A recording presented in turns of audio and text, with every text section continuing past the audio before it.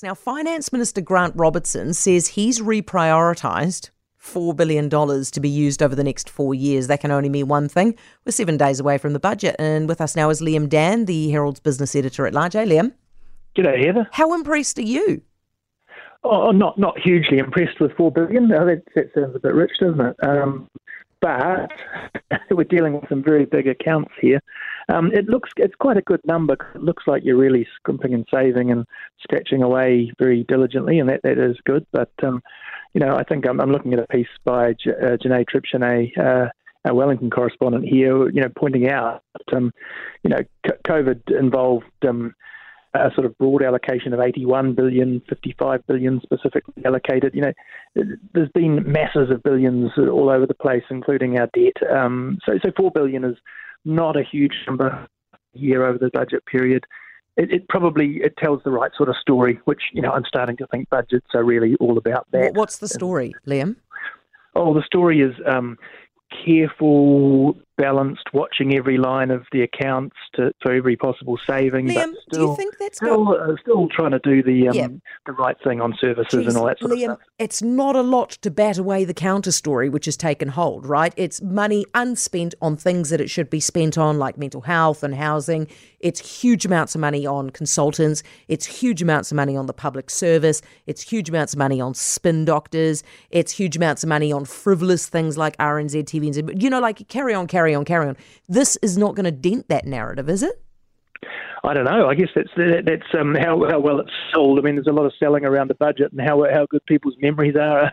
I mean, I think you've got a good point there. I mean, it's a tough counter at this point, but it does go to the sort of the difficult position that they now find themselves in, because we all understand that we've got this inflation problem, and if they dole out heaps more money, then they're just making it harder for the Reserve Bank, and the interest rates have to go up higher. So they've got on one hand look like they're being very tight and almost austere, but on the other hand, they're still talking about not cutting services, and even there's some talk of more COVID living cost assistance, not COVID, just general living cost assistance, and that worries me a little bit, because you almost think it is tough, but really we're just about over this hump. Why throw more fuel on it? What are you hearing? Are you hearing more fuel tax discounts?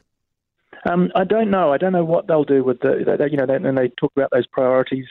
Cost of living is there. It just needs to be very, very targeted. Otherwise, it's just going to circle around. How do you target it though, Liam? Because the most likely thing is either that you basically discount fuel for everybody, or you rely put some heavy lifting on the winter energy payments and stuff like that. It's not targeted. Yeah, I mean, to be honest, you're talking to the wrong guy, because I can't see the point at this point. I mean, I think fuel's coming off, so they could get the fuel tax back on, get their revenue back up. I mean, it's all going to have to be borrowed otherwise. And then we've got the cyclone rebuild and all that sort of stuff, and people wanting to see longer term investment in infrastructure. So they have got some opportunity to allocate funds there that don't sort of land in the next year and a half, so they don't land in an inflationary way. If you're looking at things further out, that's probably helpful. Hey, I see Grant's got another pre-budget speech tomorrow. What are we expecting there?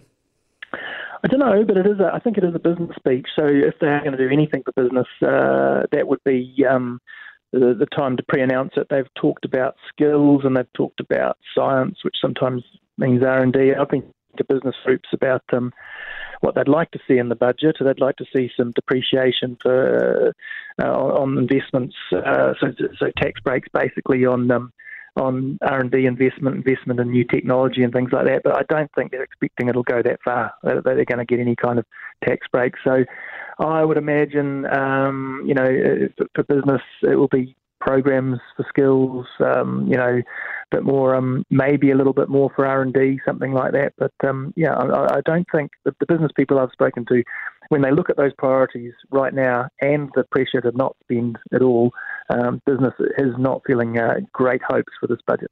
No, I'm not surprised at all. Hey, Liam, thank you very much. Liam Dann, the Herald's business editor at large.